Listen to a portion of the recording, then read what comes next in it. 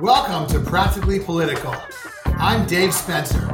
And I'm Carrie Sheffield. Let's get right to it. So, Dave, a report from the Committee for a Responsible Budget says that the $3.5 trillion social infrastructure bill now before Congress calls for several of its most expensive programs, such as the Medicare expansion, to lapse after 3 years. And everybody knows that such programs, once they're enacted, they're politically untouchable and will be made permanent. So they project that the actual cost of the bill is probably north of $5 trillion. Do you think we should be more honest about the price tag of this bill? And what do you think the final price tag will be that Manchin Sinema, who's, they're meeting with Biden this week to discuss, are finally going to approve? Well, I would say a couple of things. First of all, this is typical Washington fiscal chicanery, right? Where tax cuts are going to be only temporary because they can only last a certain number of years through reconciliation. And that's one of the things I don't like about reconciliation is it gives Congress an excuse to say, oh, things have to end. Then, of course, they always find a way to extend them. So, yes, to answer your question, I don't think that that it would end. But the good news is that I don't think it's going to become law because I think that Manchin has decided, and notice he was very vague in terms of what he would accept.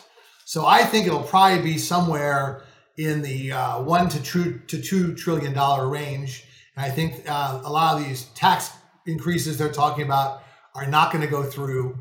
And again, but I just want to say one other thing, and this just gets back to what I'm talking about before about Democrat incompetence, because Biden needs a win more than ever in his presidency, right? The Senate has passed, but with 19 Republican votes, an infrastructure bill that everybody wants. And yet the squad and all these other people and Bernie Sanders are saying, well, we are not going to get this infrastructure bill unless we get our $3.5 trillion bill. It reminds me of the Bernie Sanders voters in the primary who voted for Trump in the general election in Pennsylvania, Michigan, and Wisconsin and gave Trump the election. It's like, well, if we can't do it our way, we'll just kill ourselves and you take over. It's just so frustrating. But in short, I think the bill will be much less damaging. And this is where Joe Manchin's a good guy to have around. I hope you're right, Dave. Your lips to God's ears. All right, let's move to our next topic. Let's talk about the move by some Republicans in the Senate. They're considering some companion bills to some House antitrust bills that were sponsored by Democrats and narrowly passed out of the House Judiciary Committee this summer. In practice, these bills will not stop the censorship of conservatives' online speech. And in fact, they will further expand government's reach. So a lot of conservatives, they are instinctively supportive of antitrust regulation against big tech because they're upset about unequal treatment of content.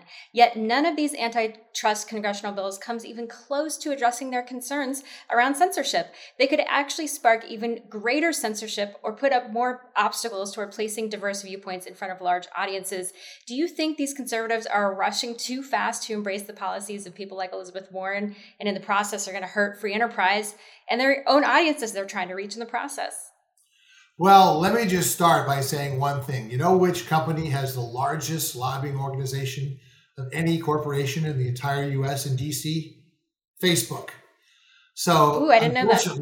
So unfortunately, both sides are guilty on this. So what I think is happening is you're having let's pretend like we're doing something, but we're not going to really do anything. Now, you and I agree on the fact, and I've said this, I always felt growing up around liberals that one thing that they cherished was free speech, even if they didn't agree with what you were saying. And so I'm really shocked that most of the censorship efforts have come from the left. That's something I thought I would never see. But having said that, big tech is an equal opportunity distributor, shall we say. So I would love to be optimistic. And, I'm a very optimistic person. I'm a glasses half full guy. But unfortunately, I think this is an example of what you're going to see. I don't see how the walk is ever going to increase the talk. And you keep hearing stories about Facebook. The latest one is that their top users are exempted from these rules they have, and rules, by the way, that are conducted by some secret panel that's totally subjective. The problem is no one ever envisioned these companies being so big, and it's not like a company dear to my heart, Standard Oil, where you can break it up and it's very easy to comprehend and define. So much of this stuff, no one in Congress has any clue as to how it works. Well, You're right. It's a very complicated topic. So much more to say on this. Let's come back to that in another episode. But for now, let's move to our last topic, your home state, California. So Republican Larry Elder conceded. He did not try to drag the process out to Governor Gavin Newsom, who kept his seat. Elder said, "We may have lost the battle, but we sure as hell going to win the war." The GOP of California reports that a more than 71% increase in the number of volunteers because of the election, and they made 18 million voter contacts for this go-around compared to 15 million in 2020, with arguably typically is much bigger election year every 4 years. So what's next for the California GOP now that Governor Newsom has kept his seat? And do you think that the scare for Newsom, polls showed that he was at serious risk this summer to lose his seat. Do you think this is going to force Democrats to pay attention to issues that Republicans care about? Let's talk about that first. Well, I would say, first of all, scared means that the polls, his internal polls, showed it under 10%. You heard from me way back that I thought he was going to win this, possibly with a greater margin than he did when he was elected governor. And that was 24%. It looks like he won this one by 30.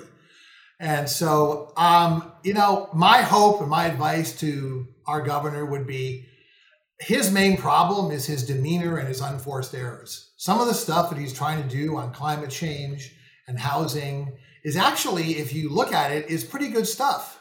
Okay. I know California has a lot of problems, but I always say last 5 years, we've had a 21% increase in GDP, Texas, 12%. People are not leaving here because of taxes. They're leaving here because of expenses. Had to be tangential for a second. But to get back to Larry Elder, I'm glad that he conceded gracefully, because if you looked at his website 36 hours before the election, he was talking about the election being rigged before it even happened. God, that sounds familiar. Can't remember who else started that. But in any case, my advice to the GOP in California, you can make all the contacts you want, you can raise all the money you want, but you're on the 25 to 30% of all the issues where Democrats and Californians are on the 60 to 70% side. Whether it's vaccine mandates, whether it's masks, whether it's abortion, all this stuff. So, the problem in California with the Republican Party is not the candidates, though I think Kevin Kiley would have been fine. I voted for him. I voted against the recall, but I voted for Kevin Kiley. But, you got to get opinions and positions and candidates that people want to vote for and that people will embrace. So that's the California, and this is true nationally. Look at Ron DeSantis in Florida. He's playing to the 25 to 30%. And I just don't think that's a long-time viable strategy. Well, there's so many other problems that California has. I mean, the housing, I thought Larry Elder had a really great housing solution, which is you've got to increase the supply. And the regulations in California are a huge part of why you don't have more housing supply. And Larry Elder and the other Republicans like Kevin Faulconer, the former San Diego mayor, who I like him, I'm a fan of him as well. But there's the housing issue, the wildfires, the poor management of wildfires, homelessness, and there's so many problems. I think that's why you had enough people to even sign the recall petition, because there's so many issues. And I agree with you. It came down to some of these very wedge issues, and the Republicans should have done more about focusing on things that are, you're right, more universal problems. Well, I think also, first of all, you only need 1.5 million signatures to get a recall out of 40 million. Still people. A lot of signatures. That's not that. Yeah, but out of 40 million people, it's not that many. And I've said before, and by the way, I said this about Scott Walker too. I hate the way recalls are being used. Recalls are for crimes against the state. Recalls are for criminal behavior. They are not for policy or political disagreements. That's why we have elections. And when Scott Walker went after the unions, okay, you may not agree with him, vote him out. But you don't recall people just because you don't agree with them.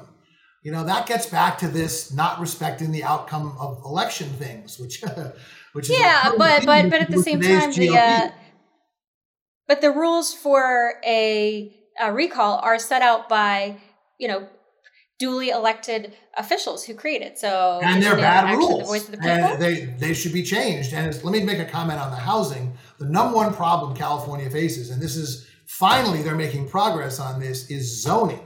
There is way too many areas that are actually near public transportation that don't allow for multi-house zoning. And that's inexcusable. And the Democrats have been in the pockets of developers and they've blocked it. But this is something that's finally getting some traction under Newsom. And the bottom line is there is no stronger linear relationship between affordable housing or lack thereof and homelessness. The same thing happened in Seattle. You go to the north part of town, it used to be like the south of Market in San Francisco, where there was all kinds of affordable housing. Now it's been swallowed up by Amazon towers and luxury high-rises. There's just no place for any of these people to live. Last question on this.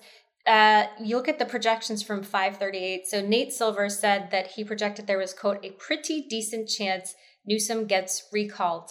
Now, considering his track record on 2016 and other elections and races since then, do you think Nate Silver, why does he still have a job? What do you make of this?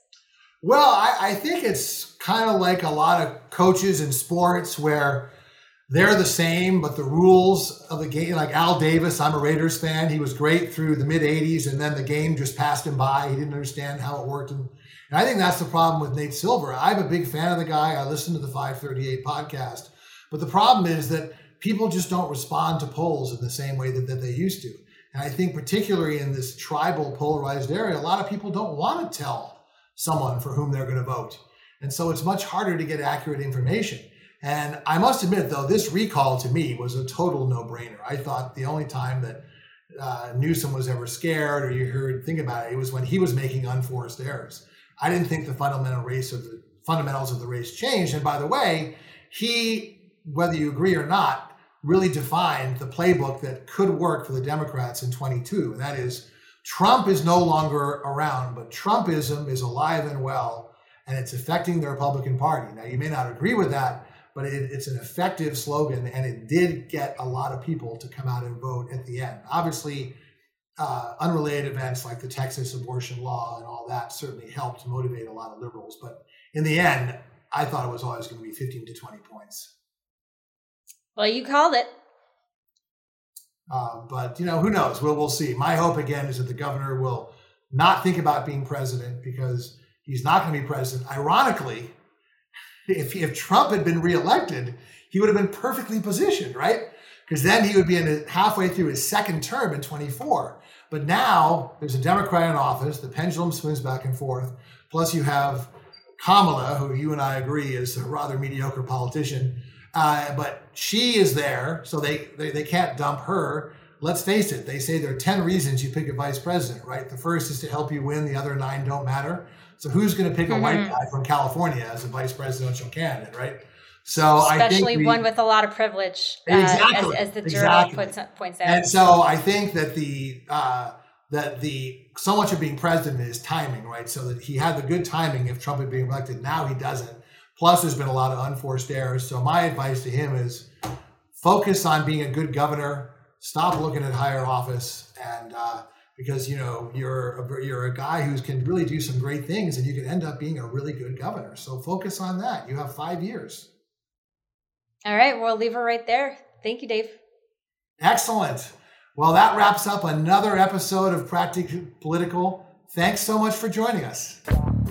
And make sure to follow us on social media, Instagram, Twitter, Facebook, wherever you get your social media news. We will see you next time.